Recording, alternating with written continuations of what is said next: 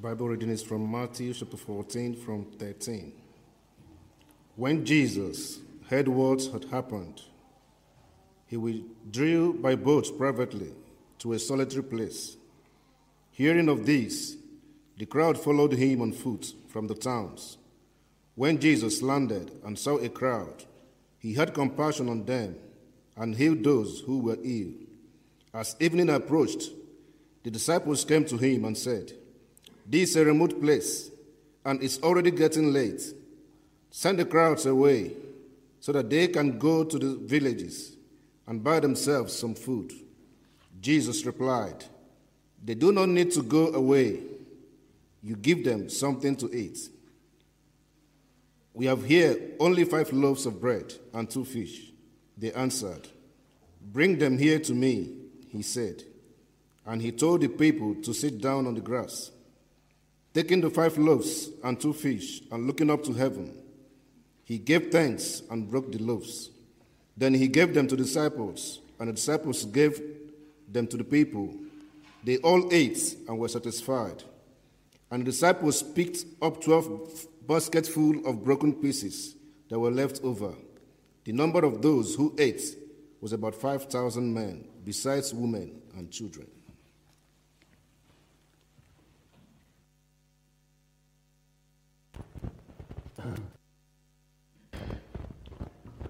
I'm now going to invite Jennifer, who is going to come and bring God's word to us. I'll just pray for you before you start. Your notes?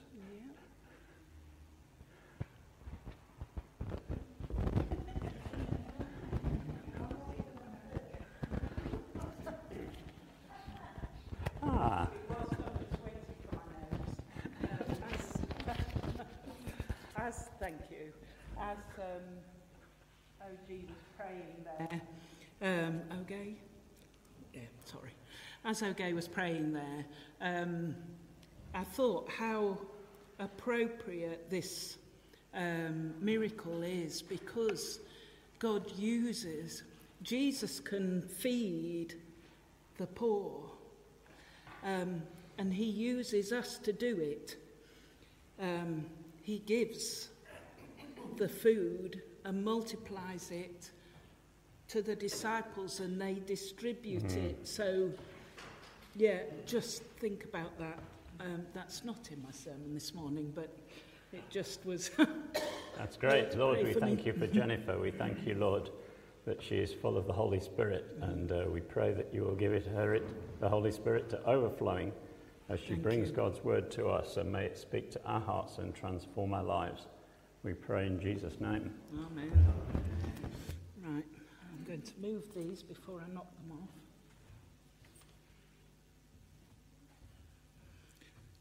So this morning we're starting a new series, Meeting the Miracle Worker. Surprise, surprise, it's going to be about Jesus. And we're going to be looking at some of the miracles that Jesus did and what they mean to us, what they teach us for living life today. This miracle, the feeding of the 5,000, is recorded in all 4 Gospels. It's the only one, other than the resurrection of Jesus, that's recorded in all 4. So I think there must be some sort of significance about it for all 4 to have recorded it. So we're going to begin at verse 13. Jesus went by boat to a solitary place. His cousin, John the Baptist, had recently been killed by Herod, so he went to seek some quiet time with his disciples. John's death must have been devastating news for Jesus. The villagers, though, they wanted to see him so much they made their way to this desolate place on foot. We know it was remote because when the disciples started worrying about food for the crowd, there were no shops or villages nearby, and it was evening. So I sort of tried to live this through. I put myself in the position of the villagers They wanted to be with Jesus, to hear what he had to say so much that they were willing to forego meals, to stay in his presence even into the evening. They left their homes and lives to find Jesus. The Apostle John tells us in his account that the villagers had come to Jesus because he could meet their need. He had healed their sick, and they wanted more. I found the villagers' belief in Jesus a powerful picture. Do we want to find Jesus so badly we're willing to go out of our way to find him? Do we continue to seek him however long it takes? It was walking pace for the villagers. They didn't get there quickly. Well, we're in a different position now, aren't we? We can rest in Jesus' presence, thanks to the gift of his Holy Spirit in us. We can speak to him in prayer. We can read of his truth in the Bible, hear his guidance, sing praise, and more at any time of the day. The villagers' willingness to walk, to find Jesus, and to be hungry and thirsty in their need of him begs the question of us. How much do we need Jesus in our lives? I hope the answer is desperately. Without him, we are and we can do nothing. He alone satisfies our spiritual hunger and thirst for abundant life and peace. Through him, both now and for eternity. We need to be filled with the Spirit's presence regularly. The Spirit is with us, but we need to be filled regularly. To be enabled by him, we need to walk closely to Jesus in obedience and love. So what happens when Jesus arrives? He sees this massive crowd, and how does he react? Well, it's a good thing I'm not Jesus. I probably would have thought, typical, just when I wanted some peace and quiet. Have people got no understanding that I need some time? Or something similar. I found Jesus' reaction remarkable and humbling. He is an amazing example, our amazing example, of how to react to people in need, whatever our circumstances. We read in verse 14, he had compassion on them and healed the sick. Doesn't your heart sing then? Jesus had compassion on them. And not only that, he healed their sick. Jesus is still the same today as he was yesterday and forever. I know this personally. You know that Jesus has had compassion on me at least twice in the last 2 years. He healed me in March 2022 from long COVID, which had restricted my life in all respects for almost 2 years. At the beginning of this year, he freed me from a gluttony addiction. Both times, I'd come to the end of everything and come forward for prayer. I'm sure that you have times when Jesus has had compassion on you and you've been healed or released from the chains of addiction or poverty. Remember those times. Encourage yourselves during the more difficult times by remembering his love for you. Give thanks for those moments and honour the one who has compassion on you. Jesus' compassion is not a new thing. Remember the verses in Lamentations 3, verses 22 to 23. Because of the Lord's great love, we are not consumed, for his compassions never fail. They're new every morning. Great is your faithfulness, Lord. Hold on to this promise. Remind yourself every morning that the Lord is faithful, and give thanks and glory to him, because his compassions never fail. And the Lord will provide his compassion and mercy for you every day. So we come to verse 15. We're not getting through this very quickly. It's walking pace.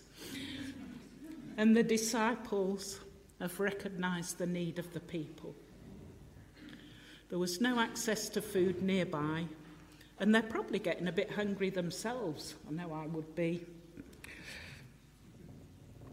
So by now, so they tell Jesus what they think. They offer Jesus their solution. They'll send the crowd away into the villages and towns to buy food, as it was getting so late. Well, I wonder how often we see the need of the people and decide what the solution is ourselves. Do we ask Jesus for his purpose and will in our problems? I know I don't, sad to say. We analyse the problem, don't we? We calculate the cost. We check our resources and time and how we're going to sort it all out. We think about who we know that can help and ask them. There's nothing wrong with asking for help. After all, teamwork makes the dream work, doesn't it? Then we tell Jesus what we've decided and we ask him to bless it. Don't we do that? Or is it just me? I was listening to a sermon online and the speaker said, analysis leads to paralysis. That really hit me. I hadn't heard it before, you probably have, but I hadn't. Analysis leads to paralysis. We always ask what we can do when we're faced with the mess and problems of life, don't we? But when we've run out of our own resources, we just end up down a rabbit hole of our own making. Don't we have access to the creator of the universe? The one who flung stars into space? Don't we have free access to the one who has compassion on us? So much that he came down to earth, lived a perfect life, died and rose again from the dead, so that we could live in him. Why don't we ask, what does Jesus want to do? It's only when we ask what he can do, then he will offer a far better solution. And it'll be the best solution for us because of his love and compassion for us, God's family. He always has our very best interests. That's his heart. So let's look at verse 16. Jesus didn't just do the miracle, did he? First, he involves and includes the disciples in his work. He's continually teaching them. Jesus says, don't send them away. You feed them. I wonder if you're feeling the same as I did, putting myself in the position of the disciples now. I'd be thinking, how on earth can we possibly feed them? They say to Jesus, but we only have 5 loaves and 2 fish.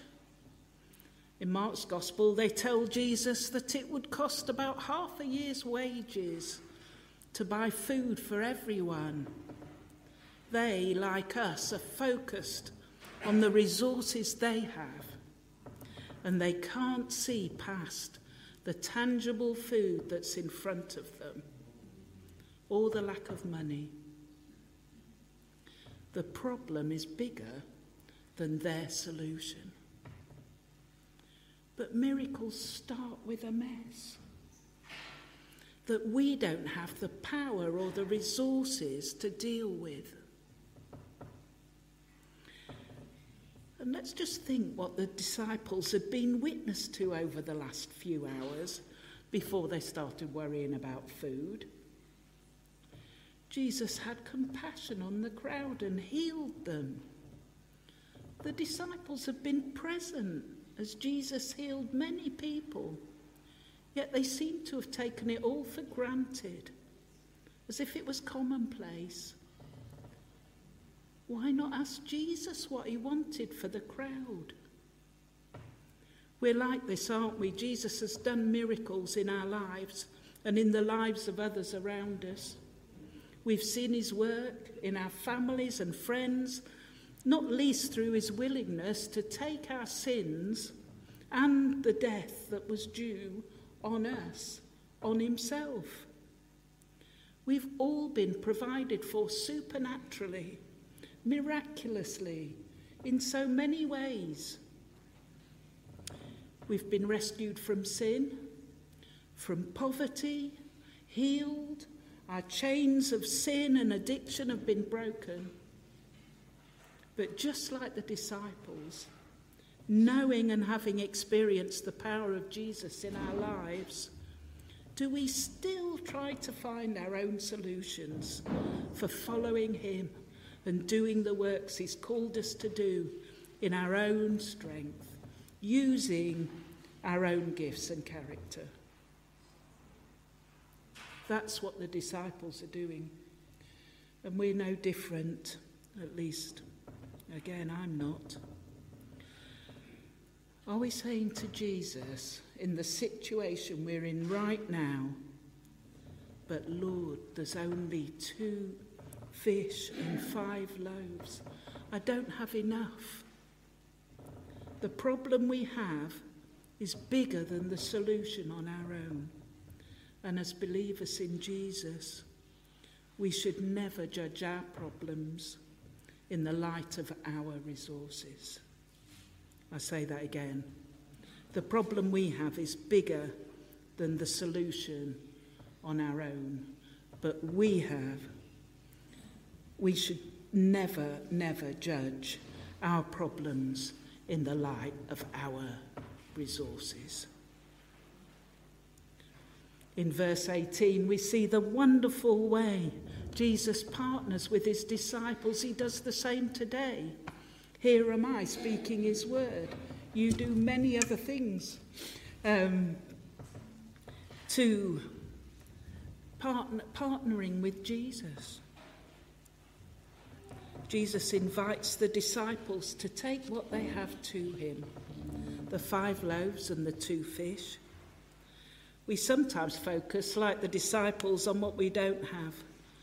But when we give what we do have to Jesus, it becomes more than enough through his power and will, not through ours. Do we come to Jesus with what we have? Do we come to him in thanks and prayer?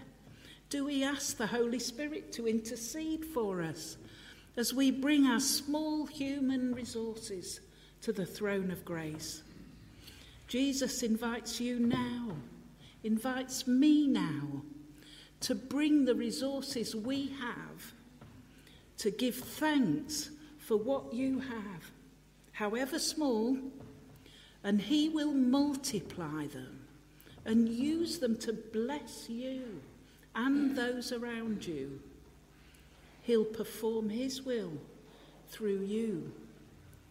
Bring everything you have to him, your whole life, and lay the life he's given you before him. So what happens then? Real breakthrough comes when we go to Jesus with what we have and he makes it more than enough. Miracles happen when we pair up with Jesus. He miraculously uses what we already have. He multiplies it or blesses us with gifts and resources that we need, so that we can use it for his glory and bring in his kingdom. Heaven touches earth. Verse 19, now Jesus says, everybody sit down. It struck me that Jesus prepares the crowd. They're ready to receive what he's about to give them. Are you ready to receive? Are you expectant for what the Lord will do? How will he feed you? Taking the 5 loaves and the 2 fish and looking up to heaven, he gave thanks and broke the loaves. What's the first thing Jesus does before he multiplies the bread? He gives thanks to his heavenly Father for the resources that he has. Do we thank God for everything he's given us? Remember 1 Thessalonians 5:16-18. Rejoice always, pray continually, give thanks in all circumstances, for this is God's will for you in Christ Jesus. Jesus is leading the way for his disciples to follow. So then he breaks the bread. Just as a bit of an aside, very short aside, did you think like me? This is just like Jesus breaking the bread at the Last Supper after he's blessed it, given thanks for it, saying, this is my body broken for you. Do this in remembrance of me. We've continued with that commandment today. Philip led us by breaking the bread, and we received nourishment through the body of Christ in the memory of Jesus' death for us. Back to the miracle. Then he gave them to the disciples, and the disciples gave them to the people. Jesus gives us food to share with all the people, with those who are looking for him, and to be healed, to find life. Are we sharing the love of Jesus? Have we asked him who we should be sharing it with? We've got an Alpha course coming up, 21st of September, I think. There are little cards, invite cards. Who do you want to share it with?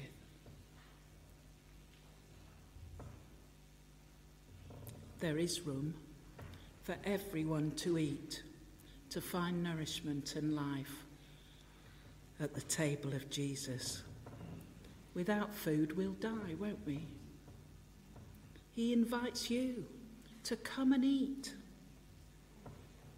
He won't send you away. He asks you to sit down and be ready to receive. Do you know this Jesus? There's room for you. It's not about who you are or whether you're worthy. Just come as you are. He made room, and he had compassion on the thousands of people who had come to hear him and find his healing touch. He has room for you in his kingdom. What are your problems? What did you come to church with? God has resources to resolve your issues. Do you want Jesus to use you and your resources? Of all the people there, the boy with the loaves and fishes didn't need a miracle, but he was near enough to Jesus for Jesus to use him.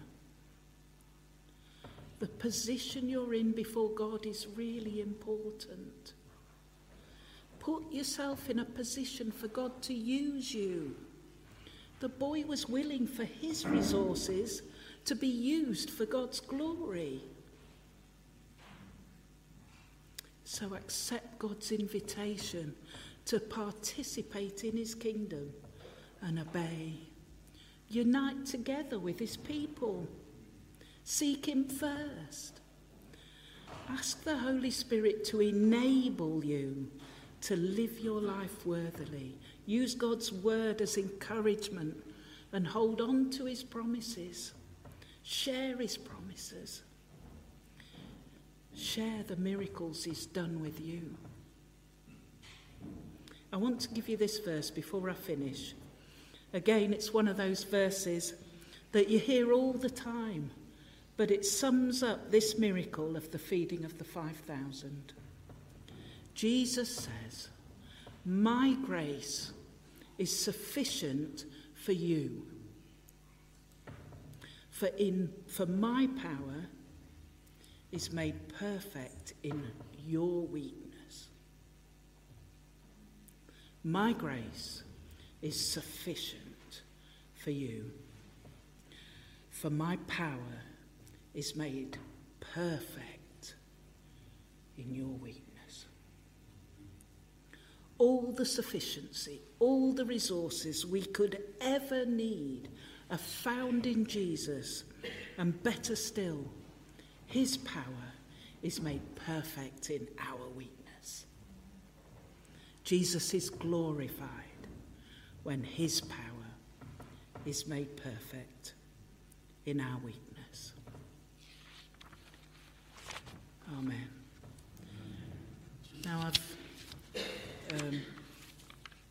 we'll have a little time. I've done a list of points to ponder because I realise there was a lot, which you can pick up off the table, the welcome table in the foyer. Let's just pray. Lord, thank you so much for your resources, for everything you've given us, for your love, your humility, your death and resurrection, the way you've shown us to follow, the word you've given us. And we especially thank you for giving us your Holy Spirit to teach us and guide us, sanctify us and fill us, mould us and use us.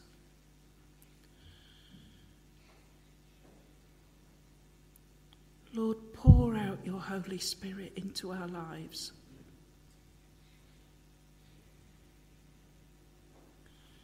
We ask that you will multiply our resources so that we might bring you glory.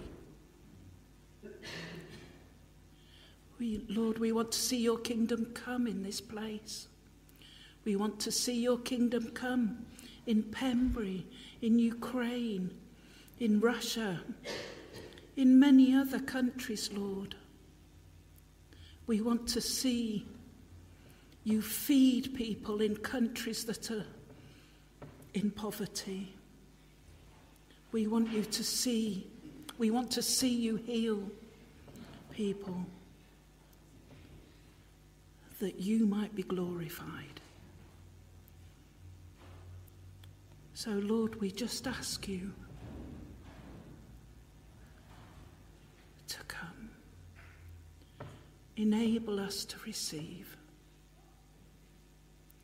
Sit us down, Lord, and let us hear your word. Eat your word.